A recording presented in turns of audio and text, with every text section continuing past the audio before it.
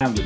Hello, everyone, and welcome down to episode number 82 of the Down South Photo Show with me, Brendan Waits, here in Ocean Grove, Victoria, Australia, and the guy on the other screen or in your other ear if you're listening to the podcast, not in Hobart, Tasmania tonight.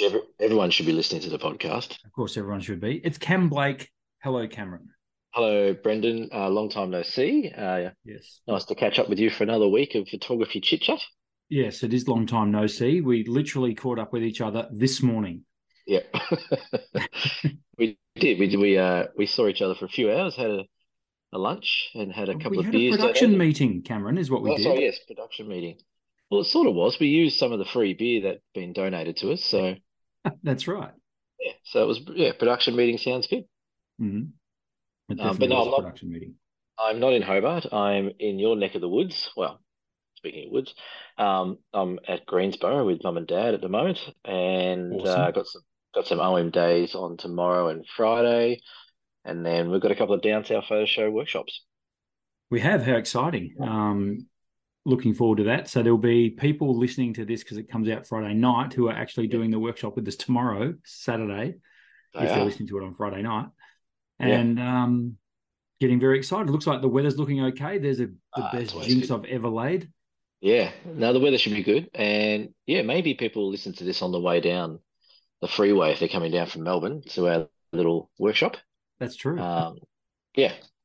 So looking forward to it. Yeah, the weather looks good and they're always a good day, a bit of fun and a bit of banter and maybe even learn some things along the way. So you've literally got 4 one-day workshops in a row from here on. Yeah, I do. So tomorrow, OM days in the city. I'm going to try and catch a train in. I'm not going to try and find a car park. When we did them earlier in the year in January, it was school holidays and stuff, so things were a little bit less busy. So going to try and catch a train for the first time in a while, and then then I'll drive down to you on Saturday, Sunday. Probably crash in your couch on Saturday night, have a few beers, and then do it all again Sunday. Perfect. Couldn't think of anything better. Question without notice and completely off the run sheet. I've heard it said regularly that as far as cities go, Melbourne is quite photogenic. Would you agree? It is. I think Melbourne's got it's got little sections all through the city. Like the Docklands is really, really good. I find the Docklands really good for photography. All the alleyways and laneways and little cafes, they're really cool. And then you've got some of the older buildings up the top end of Collins Street and stuff like that, and Parliament House and all that kind of stuff. So yeah, I think it's got it's very photogenic. It's definitely got different eras and different architecture and stuff like that. And there's always something weird going on in Melbourne with people. Like there's someone hanging off a tram or something like that. Or well, the trams themselves make great photos too, don't they? Yeah, they did. We did that earlier in the year with one of the days, the Princess Bridge near Fred Square. Yeah, we had some slow motion using the inbuilt neutral densities to blur the green trams going across the bridge. Yeah, very cool.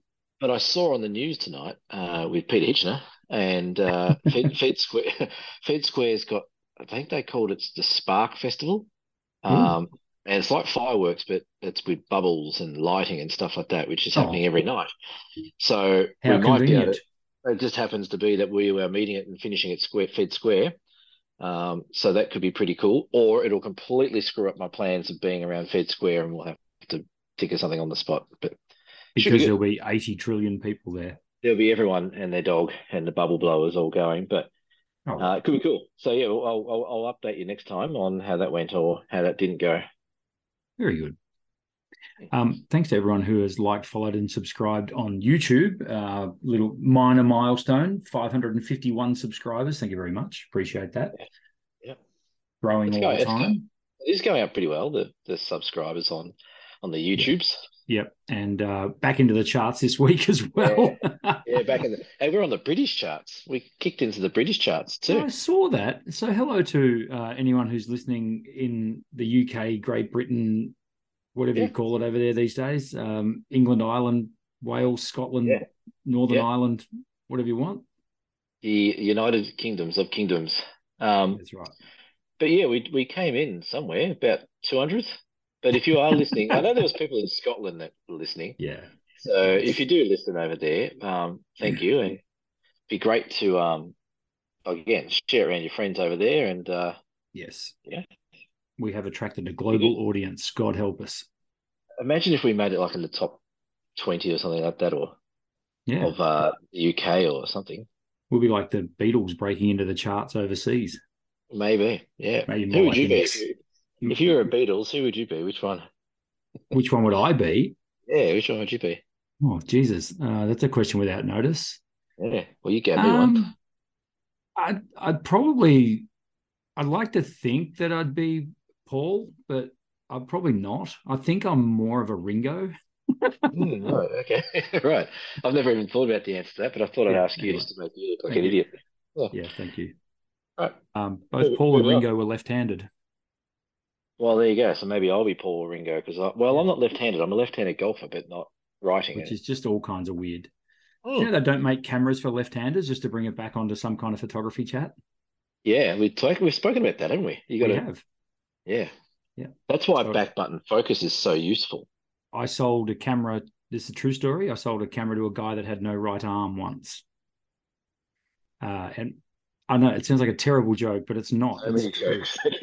All right. And Guess it, so I he guess he was used quite it. harmless. Huh? He held the camera in his left hand upside down and used his thumb for the trigger. Oh, like that. Yes.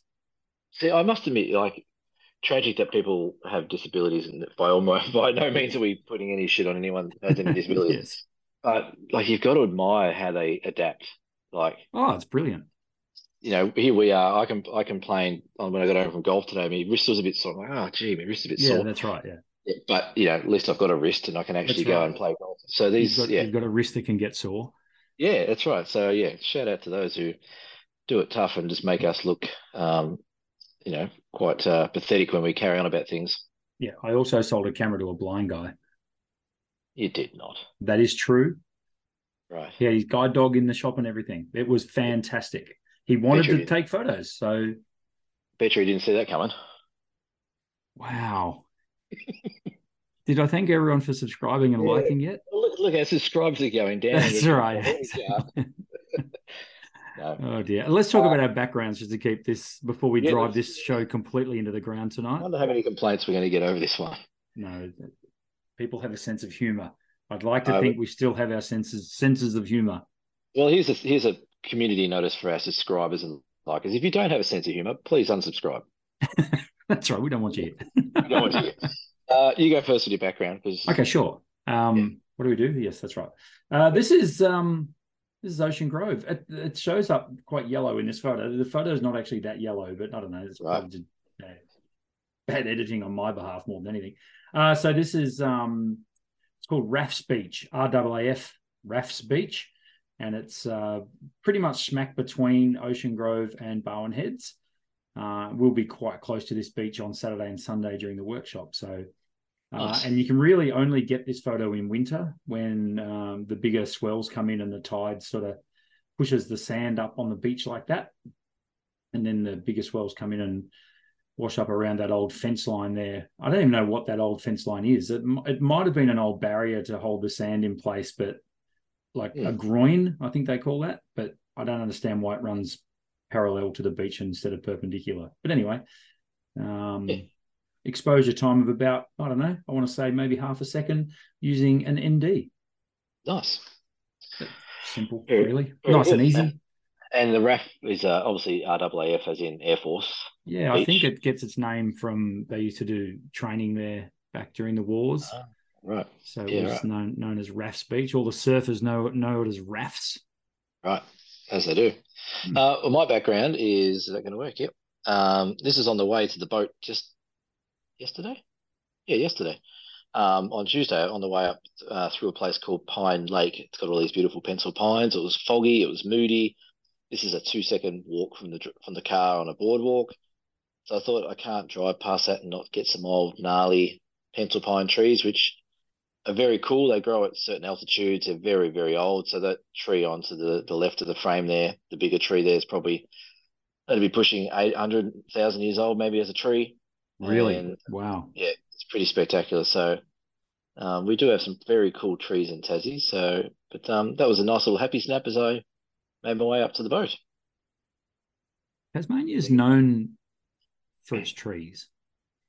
Yeah, yeah, So you we've got got the you got that behind you, which is yep, your pencil pine. You got your Huon pine, which is world famous. yep, You get your Fagus, which is correct. pretty much world famous as well.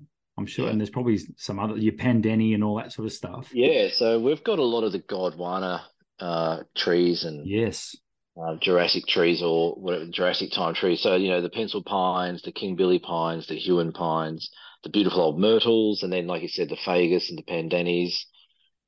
We also have beautiful Waratahs down here. We've got if you're into photography, nature photography, which was mainly about the flora of a region, then this would be a pretty good project to come down and see. Plus, we've also got the world's tallest flowering gums, the swamp gums.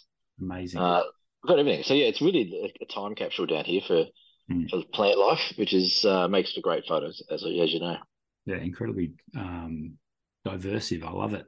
Mm. Just a little bit, just to talk a little bit about episode 81 of the Down South Photo Show. Just it stirred up, as we knew it would, stirred up a lot of discussion, and we had a bit of input from people who wanted to voice their opinions about photographic competitions. I would just like to reiterate the comments we made last week had nothing, zero, to do with the person that entered the winning photo in the competition. It's No. it's a fine photo. There's Mm. nothing wrong with it. There was 25 other photos that were better than it that came after it. So that was our point. Just give it a kick, give them a kick while they're down. No. As I say, nothing against No, nothing. no, There was nothing technically wrong with that photo. It just no, wasn't that's the right. best photo that was entered. That's all. Yeah, and then we did get some feedback and some comments, which is what we're trying to generate here as well. We want to have some discussion We around do. We things, want to and have discussion. That's exactly right.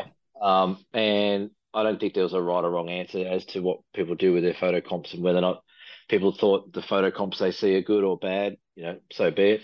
I found it quite amusing that we got a lot of messages, even anonymous phone calls to your store asking questions about the episode and which competition we were talking about. Yes. Um, as we said off the bat, when we weren't going to say where it was, who it was, what it was, it was more about just bringing some awareness to what we sort of see as a bit of a trend happening with the photo competitions and what's going on. Yeah, so it was interesting. It's always interesting to talk about that, and people always, they always sort of come back. They're either team yes or team no.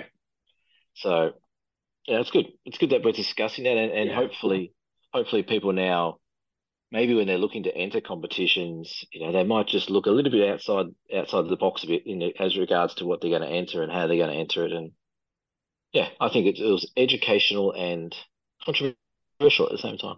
Yeah. And I was talking you today during our 4 and a bit hour production meeting that we had. Yeah, Uh, it was a good production, dude. it was. You made some very valid points during the production meeting. So, Okay, I too come to light.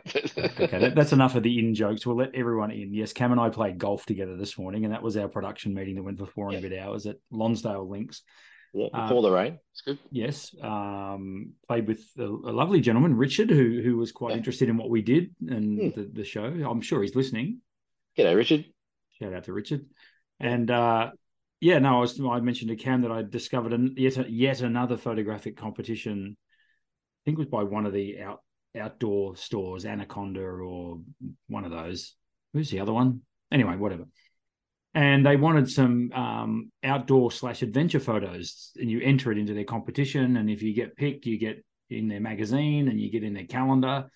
I thought, oh, that's pretty cool. As usual, I'll read the terms and conditions, got all the way through, and right at the end, $19 per entry, please. Yeah, that's pretty rich for an entry price for a competition. Well, it's only $19, but that's not the point. I think $1 is too much. Any Yeah, money, no money should change hands when all they're going to do is use your photos for their advertising.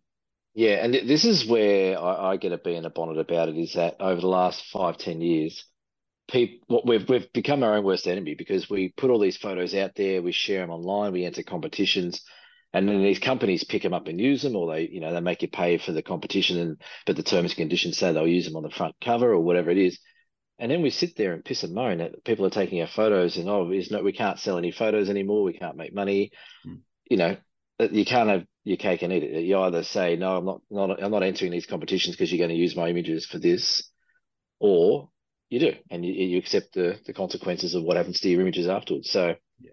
but yeah, like I think we spoke about this on a previous episode as well about entry prices to competitions, and some of them are free, and then some of them charge, and yeah, again, it's up to the individual whether or not they want to. Maybe the one that we were talking about last week, that image that won it has done well in other competitions, and maybe they'll pay $20 to enter and Yeah. have a good chance of winning again. Yeah, and I think I heard everyone just yell out all at once, well, Brendan, if you don't want to pay it, don't enter the competition. And you're right. Yeah, That's stop exactly bitching. that's right. That's exactly what I'm not going to do. We're going to talk about some printing this week, Cam. Yeah, Seems that's it's what we Elliot. teased our audience with last week. I think we teased them about 3 weeks ago, but that's okay. That's right. It um, sounds about right. yeah, we said, oh well, next week we'll do this, and then we went on to something else.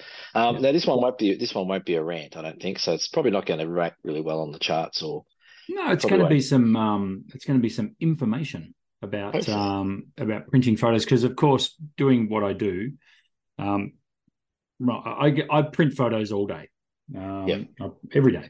It's my thing.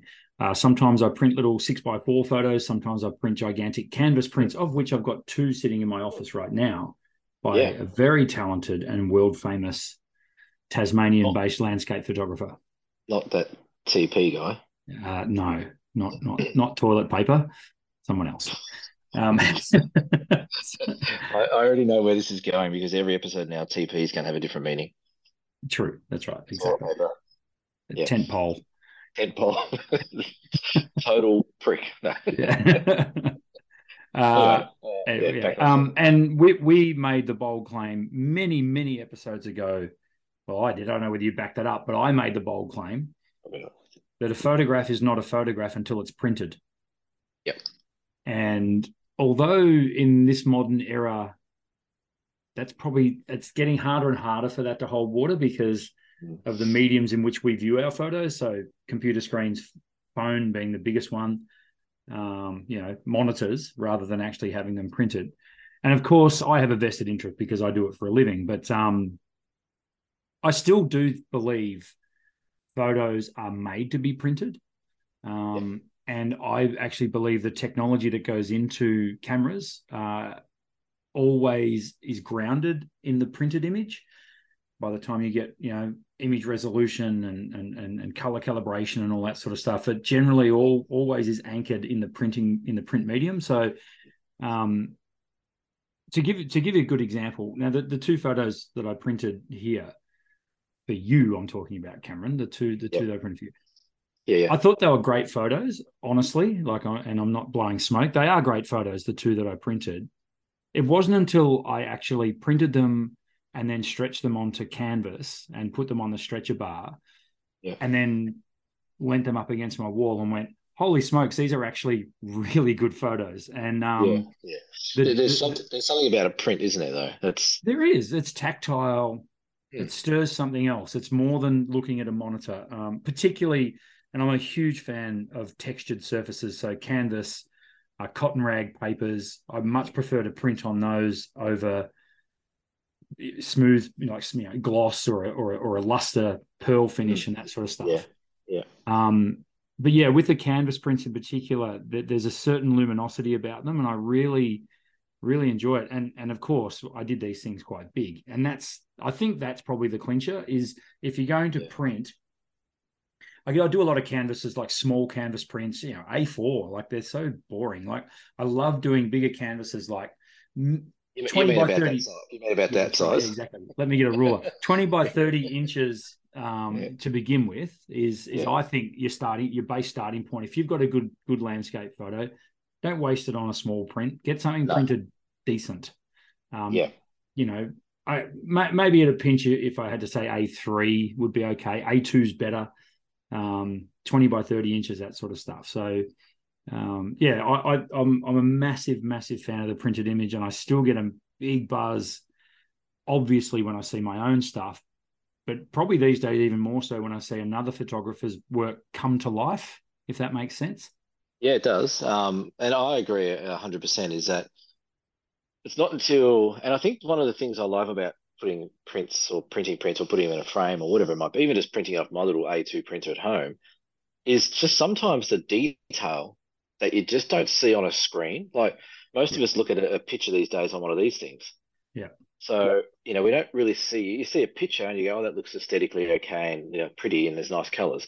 But when you get a print and a big print, like you said, A3 or A2, you see all the, for example, all the moss on the rocks behind me here, and you see all the Yeah. bark detail and all that kind of stuff. You don't get that on a screen. You might see it when you're editing it, but the photo is not for you to view and enjoy as such. It's for the person that you want to share it to or the world you want to share it to. So I would have thought that printing stuff out would be probably the ultimate game because people can actually really look at the detail that we see with our own eyes. And I'm sure it happens where you take a photo and you say, "Oh, I love this little bit, in the back of the photo, whatever it might be," and it's there because you're editing it. That's great, and you see it there, and then you put it on a little screen and no one sees it. Yeah. And the whole magic of that shot might be lost because people don't see it. It's not until you print it out to a decent size or people see it on a bigger display, which is rare, Yeah. that they sort of see the real full value of the artist and the shot they've taken. And there's a classic example I try and do with a lot of my shots. I always try and do what's called little Easter eggs. So I always try and put something in my shot that's away from the main topic, but might catch someone's eye. Sometimes it's like a crescent moon, or it might be a little leaf, or it might be a bit of this. And you don't pick that up as much on a screen, but when you print it out, people go, "Oh wow, hey, that's cool. I didn't see that bit before." Yeah. And No, I I think agree. that's what I think. And getting back to what you said, I think a lot of the cameras are definitely weighted in the printing medium. Um, and you got to you go back to like the legends like Ansel Adams. He did books on how to print. Peter Dombrowskis printed, Ken Duncan prints, Steve Parrish prints, Peter Eastway prints. Like they all used to or still print heavily.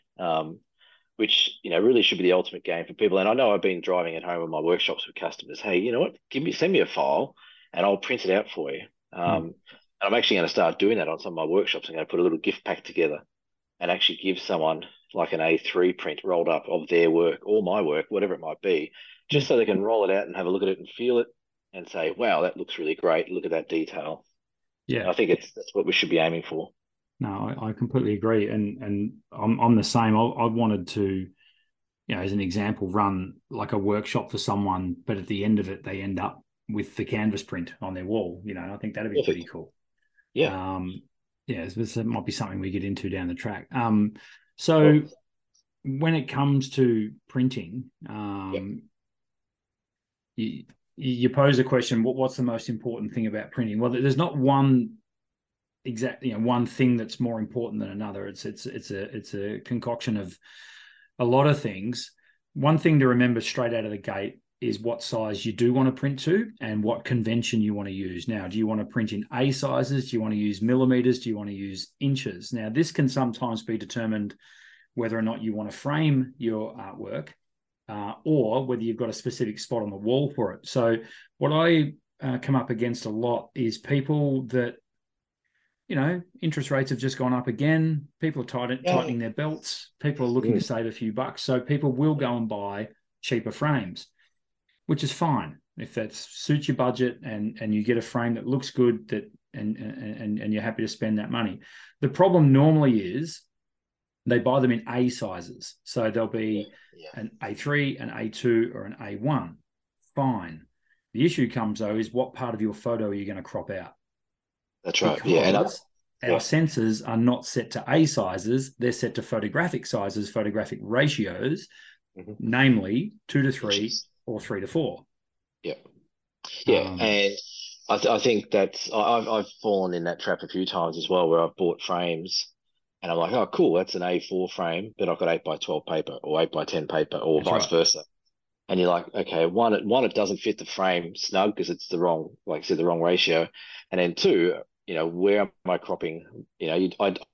Ideally, you don't want to be cropping anything off your photo if you don't have to. That's right. But yeah, so you're saying that the first thing people really should look at is where they're going to put the photo and what sizes they're going to work in, whether or not it's centimeters or inches, Yep. um, Or A or A sizes. sizes.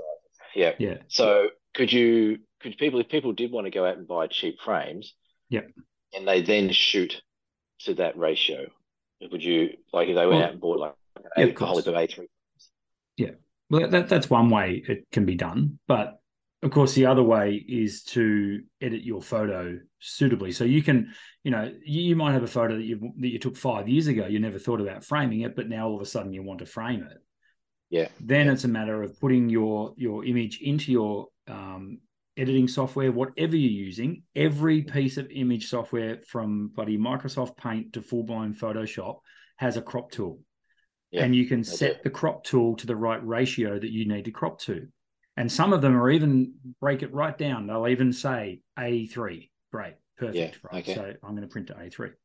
What a lot of people don't realize with frames as well, if a frame, particularly a frame that comes with a pre-cut mat board, if it says it's A3, it means it's A3 plus just a little bit extra to cover the artwork.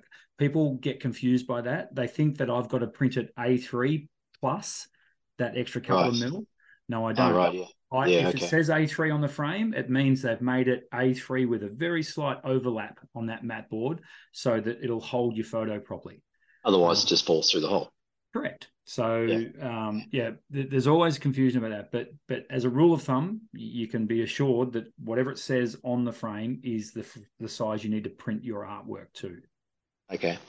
Moving away from framing and sizing, Yep. if we go back to the start of, because that's sort of the end of the process, if we go back to Yes. the start of the process, if you're shooting a scene, Yep. as a professional printer, what are the top three things that you see that people don't do correctly, I guess, in camera? So whether or not it's lack of focus, or it's a different sharpness, or filter vignetting, whatever it is. What are the things that you see most on people's images that you go, you know what, you could have probably fixed that at the time of photo, Oh, and well, now, the first thing is your basic composition, but yeah, also when it comes to important parts of your composition being quite close to the edges, um, okay, that creates a problem straight away with printing, because you're going to crop part of the image, or if you want to make it a canvas print and it's going to wrap around the edge, you're going to lose part of the edge. yeah, that's right, yeah, There's a different technique that we use, which I'll come back to later when we're talking canvases. But I see that a lot where, particularly because I print a lot of like family reunion photos, and it's a big group of people, and they've got, in fact, quite often it's a professional photographer has come in, and they will put heads right on the exact extremes of the photo. Give me some room, please. yeah, I'm not talking about much. I'm just talking about 5% more, just to yeah, so I've got margins to play in when we do have to crop your photo to suit the cheap frame that you bought, or to suit the particular frame that you bought. So I think number yeah, one is definitely giving thought to the person printing your photo and giving them margins to play in. I think that's really yeah. important. I've been having this chat with his friend Jamie. We just did the Brunei Island workshop together, and he came back and he had some photos that he had edited from a similar thing behind you on a beach. And he goes, "What do you think of these, Cam?" And straight away, I'm like, "Oh, one, two, three." There was these 3 points all touching the outside of the frame. Yep. And he's like, "Oh, I didn't even notice them." And I'm like, "Yeah, just give things room to breathe." So even if you're not printing, a really good tip is to, and I do it all the time, is I always scan the outside of my frame. So here I scan the outside of my frame. Yep. And one thing that annoys me on my shot here at the background is, where are we over here? Is that tree is actually going into the top of the frame. There's actually, I could have put a bit of gap in there, but I would have lost the ratio and would have Yep. squeezed the size in a bit more. So yeah, red hot tip for me is, if you're taking, especially a landscape shot, before you take the shot, or even after you take the first one, just scan around the outside of the frame and see what's going to annoy Brendan in when he goes printing. If something's going to be touching, you can see here on this side, I've got a bit of gap between that tree and the frame, and same on the other side here, I've got a bit of gap. And that's done purposely to give the subject a bit of room to breathe. So it works both ways. Definitely. And the second thing that I'll point out, and this actually happened today to a customer, and you might think it's a bit weird to bring this up, but ISO. So quite often, particularly if you're a beginner or you're an amateur photographer, you'll quite often be tempted to leave your camera in auto ISO mode. Now, what can generally happen there is when you start operating in lower and lower light, the camera will and if you're just shooting in program or auto modes, the camera will boost its ISO without you doing anything. It does it automatically. It just boosts the ISO. And on your little LCD screen on the back of the camera, and even on your phone screen, or in some cases your laptop screen, you don't notice just how noisy that image or grainy that image is until you bring it into me and you say, I need an A1 print of this. Yeah. And Yeah. the first thing I do, so if ever I'm printing those sort of sizes with the customer right in front of me, is I will open it in Photoshop and I'll enlarge it to actual size on my screen, because my screen is calibrated to my printer so that people can see exactly what they're going to see in the print. Now, again, it's all about correct viewing distance. So the viewer's not necessarily going to be going right up to it close and, oh, geez, look, I can see that's quite grainy. I make sure that the customer knows that it's there, so that when they pick up their print, they don't go, oh, you could have told me it was grainy, or I didn't realize it doesn't look very good because it's so grainy. That's because you've made it literally 40 times bigger than your phone screen. So yeah. watch your ISO if you know you're going to want to print big. And there's something you can do to help that. And you're right, a lot of people do go straight into auto ISO, and which is fine. A lot of the newer cameras can handle that. But like you said, if you start printing big, you're going to start noticing that. But one thing you can do on a lot of cameras these days is actually put an upper limit on your ISO. So, if you let the camera go auto, it might go from 100 to 125,000 ISO. Yep. Well, if you are in a darker situation, the camera is always going to push that high ISO to match the shutter speed, so there's no camera shake. But you can actually limit that top end and the bottom end if you want to. But you can limit the top end so you don't blow the ISO too high and get noise, as you noticed. We'll probably capture this later on in the bit about the paper that we're going to talk about. But you would certainly see different noises on different papers. 100%. Canvas would probably swallow a lot of noise versus a nice smooth luster or something, or a smooth gloss or whatever it might be. So exactly. But we'll get onto that. Have you got another one in camera that you're thinking? Yeah, well, and that's the one that we banged on about a few weeks ago, and that is sharpness of the image, and that marries up a little bit with the ISO issue as well. Is sometimes it is important to pixel peep, to have a bit of a look, zoom in on your screen and check your sharpness. And normally for me, if I'm in the field, it happens after I've taken the shot. So I'll take the photo. You know the feeling, Cam, and I'm sure a lot of our listeners do. You've got something. It's like, no, that's working for me. That's a good shot. The first thing I do is zoom in on it. And it's like, okay, that I'm still here. The scene is still there. This is my chance to check and make sure I got, did I nail that focus? Did I get that right? Could I have changed the aperture setting so I get a bit more depth, et cetera, et cetera? Yeah, that's an unbelievably good, important point. Pro tip. And that's an extra pro tip. And I think what people need to get their head around, if you really want to improve your photography, like if you're just a happy snapper and you don't care, go for it, knock yourself out. But if you're wanting to get, a better level of photography and output and professionalism, shoot like you're shooting film. Pretend that each frame of that digital camera, even if you got 5,000 shots on your memory card, treat each frame as if it's a roll of film, or a one single negative. Because if you're shooting film, you used to do all that naturally. You check everything. Before I press this button again for another $5, is it going to be working? So make sure, check your sharpness, check your aperture, check your composition. I also check the highlights to make sure I'm not blowing any highlights in my files and stuff like that. Like I and that can to in this photo right here. a little bit. But it's something that you can simply do. And if you get in the habit of it, it's 2 seconds after each shot. You just go, yep, tick, tick, tick, they're done. I'm good to go. So, it's really important that you just check all those important details of the shot before you take it to you and drop a couple $100 on a really nice print and a frame, which and get is it back an added. Yeah, it's an added bonus of using a tripod, isn't it? Because you've got your camera locked off on a tripod, you've got your composition right, but you might have stuffed up and blown highlights in a certain area. Well, you can make your corrections without moving the camera. Everything is framed up exactly where you left it. Exactly. Which I guess I took for granted until just then. I just thought about it and went, actually, that is a real plus of having a tripod. Totally. And I shared something with you last night. Someone asking about a tripod. That's right. In a Facebook group, and they said they wanted to use all these real heavy lenses to do a lot of all different types of applications of photography. And I said, based on all that, your lightweight tripod that you're looking for is not going to be sturdy enough for carrying the weight of the gear you've got. You're going to introduce probably more problems than fixing problems. So, using a tripod when you can is going to help a lot of different things. Like you said, it'll keep that frame the same, but it also helps with sharpness and everything else that goes with it. So yeah, cool. All right. Yeah. So there's a lot to be said for getting it right in the field. Yeah, when you're totally. starting. To me, I reckon it's 90% of the work. Yeah.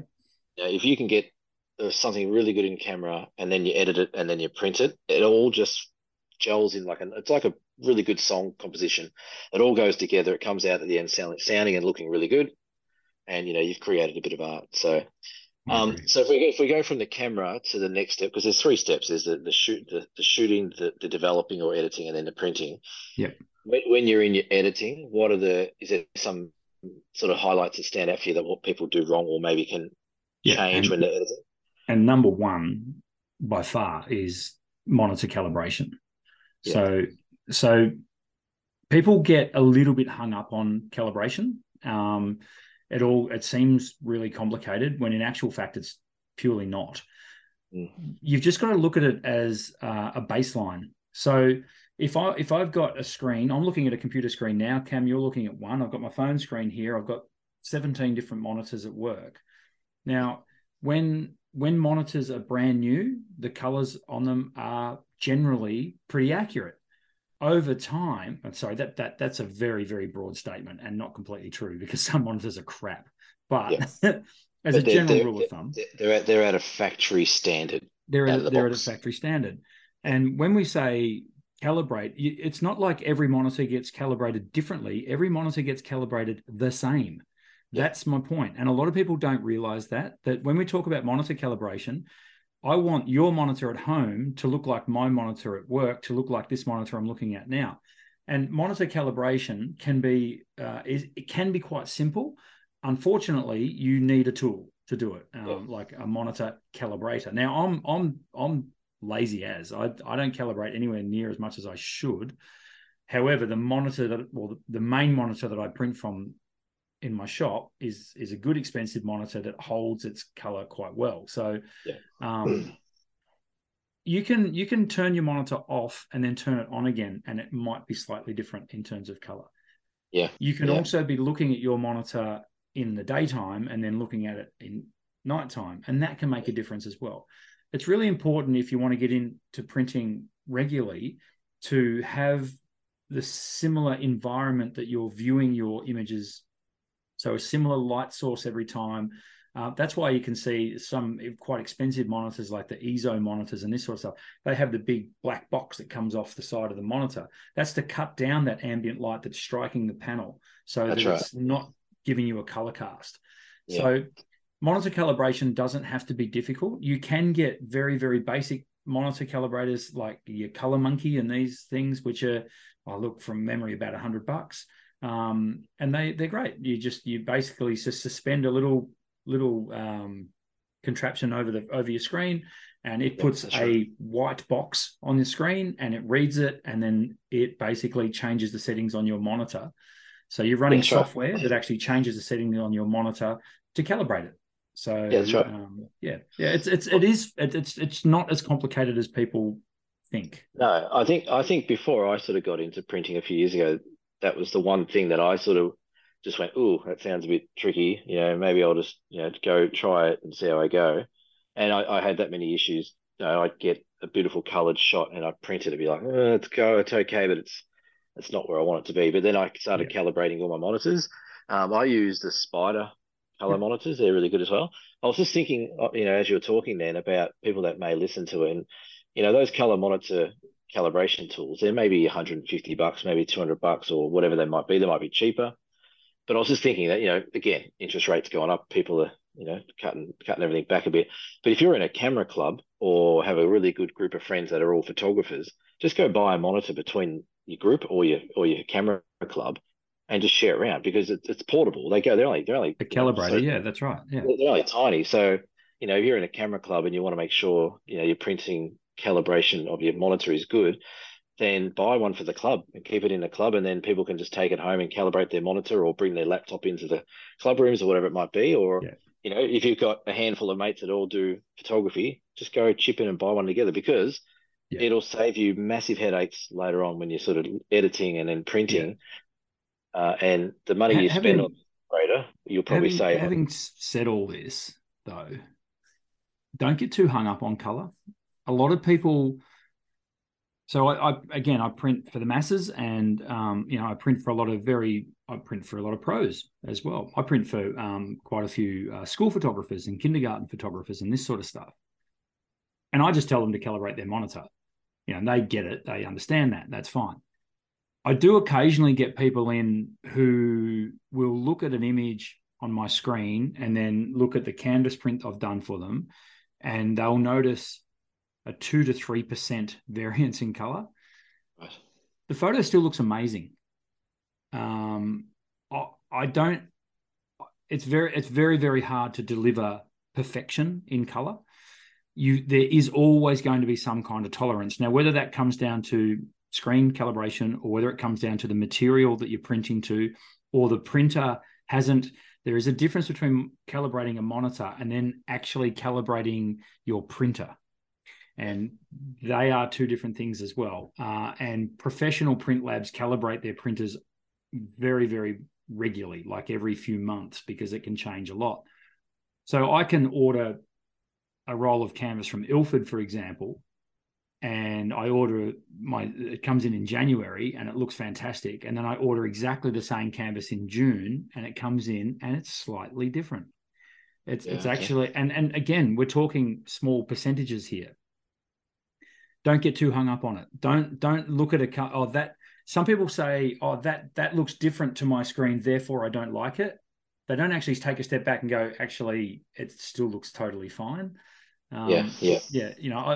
And look, I'm happy to reprint stuff for people, but quite often it'll be a case of, well, hang on a minute, let's just have a look at this and make sure that you are actually unhappy with it. And and sometimes it's blatantly obvious that there's been some mistake somewhere, and I understand that. But quite often it's that subtle that it's like, actually, you know what, this one's probably better. And that happens a lot too. So you just, as I say, don't get too hung up on the color science of it. But as long as you're within that, I want to say 3 to 4%, you should be satisfied with that result from a good quality printing lab. Yeah, that's right. And if you're not getting the results you want from a proper lab, then you might need to look elsewhere. Yeah. Well, I mean, if you're going through Snapfish and spending 19 cents for an A4. Exactly. That's what I was going to say. Like, I would highly, highly recommend people don't print through places like Harvey Norman, Kmart, even Kodak Express stores, all those, those smaller labs. Print with someone who, like you said, prints on a daily basis and prints all different types of materials, canvases, sizes, the whole lot, because the ones that do the Harvey Norman and the Snapfish and all those kind of stuff, they are just worthless. Those places drive pro photographers insane because, you pay a photographer thousands of dollars to shoot your wedding and then you go and print them at Harvey Norman. Yeah. And it's just, it's like running a Ferrari on regular fuel or whatever, it's just Tirana hubcaps on a Lamborghini. It just doesn't work. And the thing that really annoys me about that as well is if you do a wedding, and most of the time when I did weddings, it's like, well, if you do want to get prints done, let me print them. I'll charge you the cost of what they are. I'm not going to make any money on it, but let me print them. Yeah. And they go to Harvey Norman or something like that and get them printed and come back. Oh, they're okay. The color's a bit wishy-washy. And that reflects on you as the photographer. But you're like, well, it's got nothing to do with me. So the people looking at those photos, if the photos look no good, are they going to say who printed these? No way. No. They're going to say who took these photos. Yeah, that's right. Yeah. So look after your photographer, people, and get them, pay a few extra bucks and get them printed somewhere good. It's hard enough as it is. All right. Would you have any recommendations on printer choice? So people are listening, they're like, you know what, I'm going to start printing some stuff. Yep. I'm going to go buy a $99 printer, inkjet printer from Officeworks to do A4 prints. Would you say that's a good idea? Yeah, absolutely not. Look, there's some okay printers out there. I'll tell you the big problem with printers, particularly inkjet, is people get into the idea of wanting to do it, and that's great, and they'll buy it and they get all excited, and then they realize that nothing's calibrated, the colors aren't right, it's not coming out how they thought it would come out, even though you're following the instructions to the absolute letter. Then they get a bit frustrated. Then the printer sits there for 3 months and they go to use it again and all the heads are clogged because they're not using it. Yep. Printers need to be used every day. If Yep. you're not going to print every day, I would seriously think about using a lab to print for you.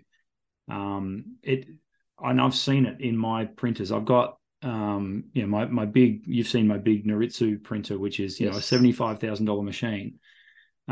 If it sits for more than 2 or 3 days, I've got to run, nozzle cleans and head checks and all this sort of stuff to get it back. Yeah. But if it prints on the regular, it never skips a beat. So Yeah, I think that's something that people, again, we're talking about sort of the printing side of things. It's another part of the art form. Like it's not like take all this time to take a photo, take all this time to edit, press a button, print. It's not like that. The printing is a process as well, where you need to take care of your equipment. Like you said, you need to print regularly. If you're not, you need to do the nozzle checks and the print tests and stuff like that, because there's inks does different things, different printer heads, or all these different things you need to take care of. So, yeah, I agree. If you're looking to print stuff, look, I probably, like, in my experience, I push it out maybe a little bit more. In my experience, if I don't print something every week or two, then I'll do a full nozzle check, the whole thing on mine. But I find that my Epson printer that I've got, I think it's a P800, I think it is. it is. Yeah. That seems to go well, within a week or so of using it. I cranked it up the other day for the first time in about a month, and straight away I did a nozzle check, and it showed the little pattern that it does, and it showed all these gaps, and I had to do a clean. So if you are going to do printing, which again, this is what this is all about, this episode, is people should be out printing. If you're going to look at doing it at home, then you need to be looking at regularly printing stuff. And the way I've got around that issue of letting my printer stay dormant is, if I come back from a shoot or I've got some images, I've got boxes of prints. So I'm just printing really nice shots I like out and storing them carefully back in boxes so that I can put them in frames later or whatever, but it also keeps my printer ticking over as well. Yep, for sure. And of course, then comes the costs involved with having your own printer as well. And I don't know whether I've mentioned this on the show before, but I would say printer ink is one of the most expensive liquids in the world. It's unreal, isn't it? It's phenomenal. Like, we complain about the cost of fuel at hitting $2 a litre. Yeah. Folks, if you could fill up your petrol tank with printer ink, and I'm not making this up, it will cost about $85,000 to fill your petrol tank with printer ink. It's just absolutely highway robbery what these companies charge for home printer inks. Here, buy a printer, it's $80, but every time you have to refill it, it's $129. Yeah. And then it's going to clog, and then the printer, it's outrageous what they're charging for printer ink for home style printers. Yeah, and then they still tell you that you need to use their branded ink. Don't buy aftermarket ink. Yeah. Do this or do that, or make sure it's the Epson ink. Don't buy this one or don't buy that one. So you're locked into buying it. I'm just looking at prices here, right? So I'm just going on, for example, I'm doing a KL Australia's ink. It is $1.18 per milliliter.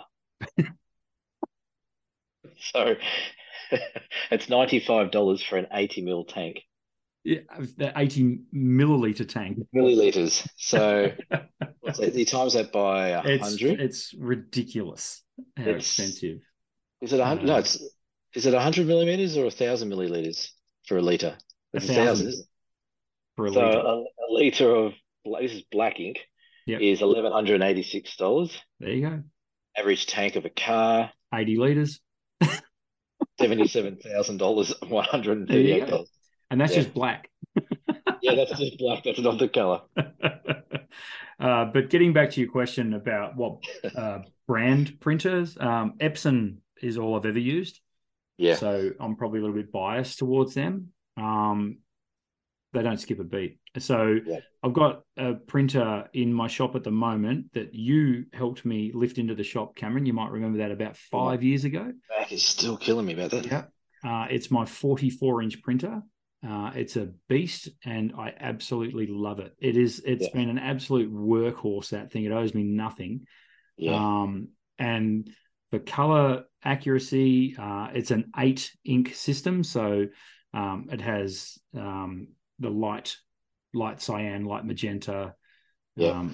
light black, light black, and photo black. So as well as CMYK. So it's as well as CMY. It's awesome. It's a cool printer. So yeah, as I say, Canon make fantastic printers. HP, I don't even know if they exist anymore, but definitely Yeah, they Epson. do. Yeah. Yeah. And the big printer, the Noritsu printer I use, that prints all my everything from 6x4 up to a 12 by 18 inch enlargement.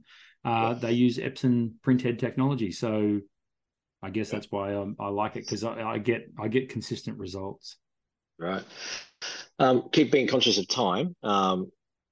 Quick. I think paper choice is just the last thing we're going to touch on. That can be quite vague or quite broad in regards to what Yeah. people want. But you can sort of go canvas, or you can go rag, or you can go Yeah. luster or Yeah. gloss, acrylic, whatever it might be. I guess, do you recommend to people when they come in and say, "Oh, I reckon this will look good on canvas. I reckon this might look good on Yeah. this." Yeah, I do. That's And so where I always go back to where they're going to hang it. Right. So, yeah, if people come in, I'd like to see this as a canvas. I want this. First of all, they say, I want a big print of this.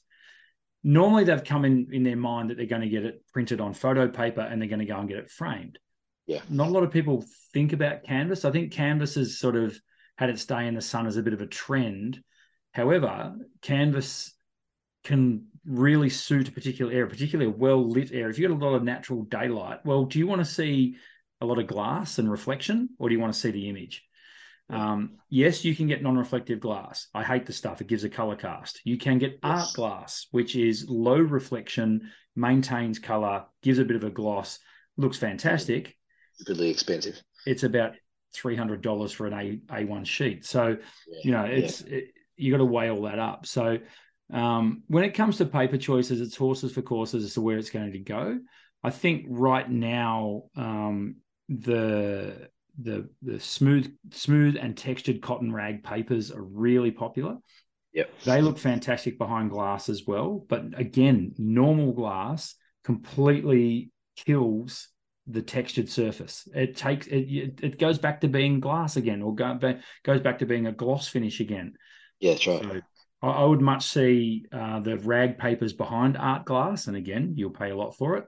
Or don't forget about canvas, because again, canvas it's lightweight, it's easy to hang, it has no glare or reflection. They're easy to clean. You just literally dust them down, wipe them with a slightly damp cloth. They'll be totally fine. Yep. I'm a big, as you know, Cam, I'm a big rat for canvas. Does canvas have the same archival properties to it as, for example, some of the high-end papers? It can have, if it's treated correctly. So, and if you use a proper pre-primed photographic canvas, so your bigger brands like Hahnemuller, Ilford, Canson, these guys, they will have properly primed canvas, if you like, that's ready to take the ink and absorb the ink into the surface of the texture. Cheap canvases you'll find through companies like Snapfish, Harvey Norman, these kind of places, they look okay when you get them. In about 6 months, you'll start to see things happening, a little bit of peeling here or there, color starting to change, that sort of stuff. So we use, with the Epson system, we use what's called ChromaLife K3 inks. It's a pigment ink. It actually gets absorbed by the canvas or the paper and dries instantly. So it sort of locks it in there, if you like. Now, if you use archival paper, even if you use the standard Ilford papers, for example, with ChromaLife K3 inks, they say it's guaranteed for 75 years. Now, that's pretty much anyone's lifetime, if you like. Of course, you can get archival paper that will last 300 years. Interesting selling point. I'm not sure why, but sometimes you might want, if it's a really important photo to you and you think it might be a family heirloom, that sort of stuff, I understand that. Definitely. But generally speaking, our stuff's color fast for 75 years. So, which I think is pretty good. That's before it starts to change. Yeah, And that's then right. that's Yeah. probably like its half-life, if you like. And by then your eyes are knackered anyway. You can't see the difference anyway. That's right. But in Yeah. 75 years, we'll be living to 700. So, Well, that's right. In 75 years, we'll probably be using the Apple Vision Pro glasses to yes. look at our work. Yeah. Of Can I just make one more point about printing before we move course. on? Yeah, yeah. And that is, and this catches a lot of people out. And this is the prepping of your image for printing. Now, you can bring an image into me if you want to come in face to face, and I'll do all this stuff for you. But if you want to email it in or send it online to a printing company, it's quite important that you export it correctly. So in Lightroom or Photoshop, you can export your image, and now I believe in Lightroom there's an export to print option, which will then open a dialog box, which will give you all the parameters you can change. Please send your artwork at a minimum of 300 dots per inch, ideally already correctly sized, so that me or the person at the other end is not resizing it, because resizing it quite often can lead to a change of image quality in terms of resolution. So if you might have it set at 300 dots per inch, but your export size is only 100 mil by 100 mil, whereas you actually want to get a print that's 1,000 mil by 1,000 mil. So Yeah. this is all really important stuff. A JPEG file is totally fine. You will, in my opinion, get the best results from a TIFF file. However, TIFF files are big. So quite often with a TIFF file, you've physically got to chuck it onto a USB, or at very, very worst, Dropbox it. Yeah. To get the best result if you want to send a TIFF. A JPEG is totally fine. Even if you're printing quite large, a JPEG is totally fine. Yes, it's a lossy file, which means all the data's not there. But generally speaking, again, with a print at correct viewing distance, JPEGs are totally fine. So don't get too hung up on having to send through TIFF files. In fact, a lot of online ordering systems for printing won't accept a TIFF file because it's normally too bloody big. That's right. So, yeah. So ideally, TIFF or JPEG, 300 dots per inch, and sized correctly, so that I'm not having to choose what part of the image to crop, because that should be up to the photographer. Yeah. So if anyone's keen to know more about that, there'll be a plethora of online tutorials about how to size your image for printing. Yes. It's not a complex part of it, but it's an important part, which probably we can't cover in 10 minutes of a podcast. You probably need to go and have a look. But once you get that done, then once you've done one setup and export it, then you're good. You know how to do it going forward. So exactly, it's just a habit forming. Yeah. So I reckon that's covered all our printing questions, or that I wanted to talk about with you. If you have a question, and if you do, I'd love to see people put in the comments about whether or not they do print, or if it's something they're interested in printing, or whether or not it's just like hands in the air, too hard, don't want to do it. Yeah. I'd like to hear what people are doing, because I think we're such a great little community. We've got 551 subs.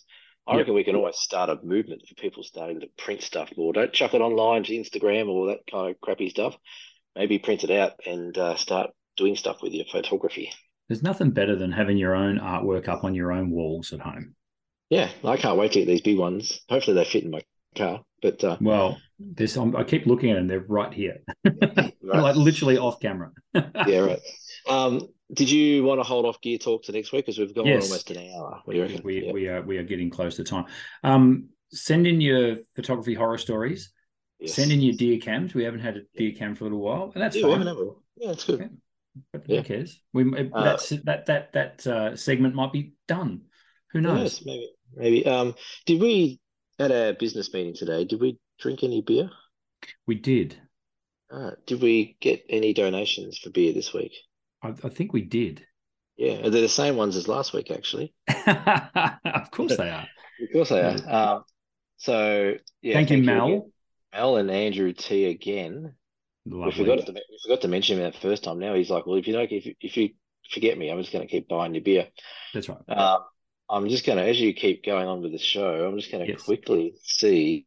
Check and make sure that no other beer donations are coming in the meantime, because so you can go to dsps.com.au, folks, and we have a little button there that says buy us a beer. If you like the show, if you want to leave it's like a little tip jar for us, really. We will buy beer with it. Well, we'll have But Yeah. that's what it's there for. So it's to show your appreciation if you want to. You don't have to. Absolutely. We don't care. Whatever you like. You Yeah. might not, Cool. And we also need to thank Jenny Cooper. She also donated a beer this week as well. Thank you, Jenny. We'll see Jenny on the weekend, I believe. So lucky I checked because we'll see her in a few days. And if we Jenny didn't gets a mention big it, shout out. she does. Shall we make mention of the fact that we have one spot left on the Melly workshop? I wouldn't worry about making that Okay, out. we Like, won't we worry don't about that. that'd be plugging it too much, wouldn't it? So if we put it out there that we've got one spot left on the Murray Yes. Melly workshop, you know what? By the time we run this Murray Melly workshop, I'll be able to pronounce it properly. Yeah, maybe. Maybe. So I think if we went out there and said, "Hey, we've only got one spot left," I reckon that might be plugging it too much. So Okay. I wouldn't We worry won't about say that. Yeah, well, I'll cut that bit out.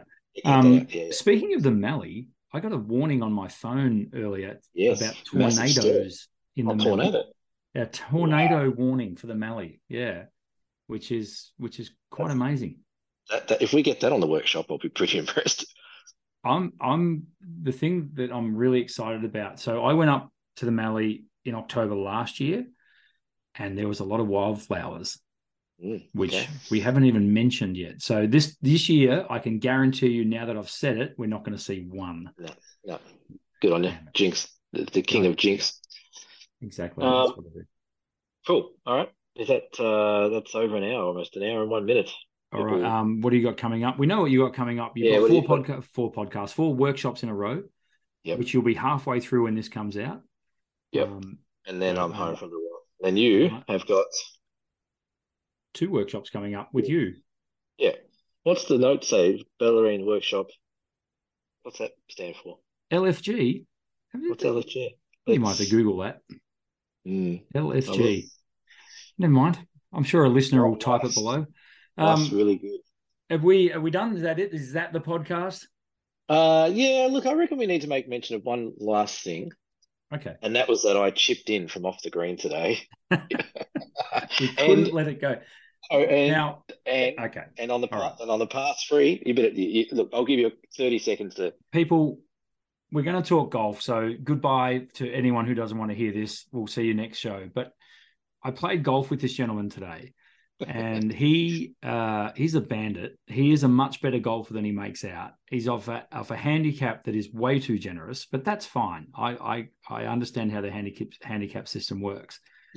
This dude had a ball that was basically in the face of a bunker, and not only did he get it out of the bunker in one shot, it took one hop and went straight in the bloody hole. So that was outstanding. But then on the 6th hole, which is the first of the par 3s, which was playing 152 meters, if I remember rightly. What club did you use? I shanked a 5-iron. He hit a 5-iron that he said, "Oh, that's quite low and toey," and it basically slammed into the pin and almost went in for an ace. So it was a crazy day on the golf course. It was nuts. So then the back 9 went tits up, and I went back to my production. The production meeting actually kicked in, and so you lost all your focus. So that's right. Yeah, we started talking business and stuff. Apparently, LFG is looking for a group. No, it's not that. It's let's friggin' go. Oh, right. Okay. On that note, maybe we should go. I'm just too old. Why am I trying to act like a teenager? That's it. That's the podcast. Thank you for listening to episode 82 of the Down South Photo Show. We will see you for episode 80. Are you going to be around next week? I'll be around next week, but don't forget our photo competition for June. Goodness me, how could we? No one's listening now. No one's listening now. It's pinned on the Facebook page. Get on there. We've got about 40 shots up there already. So Facebook page, Down South Photo Show. It's about weather. So you have to put up your shot for June about weather. We'll pick a winner at the end. I'm done. We will bang on more about that next week. Thanks for listening to the show. We'll catch you next week. Bye for now. See you later.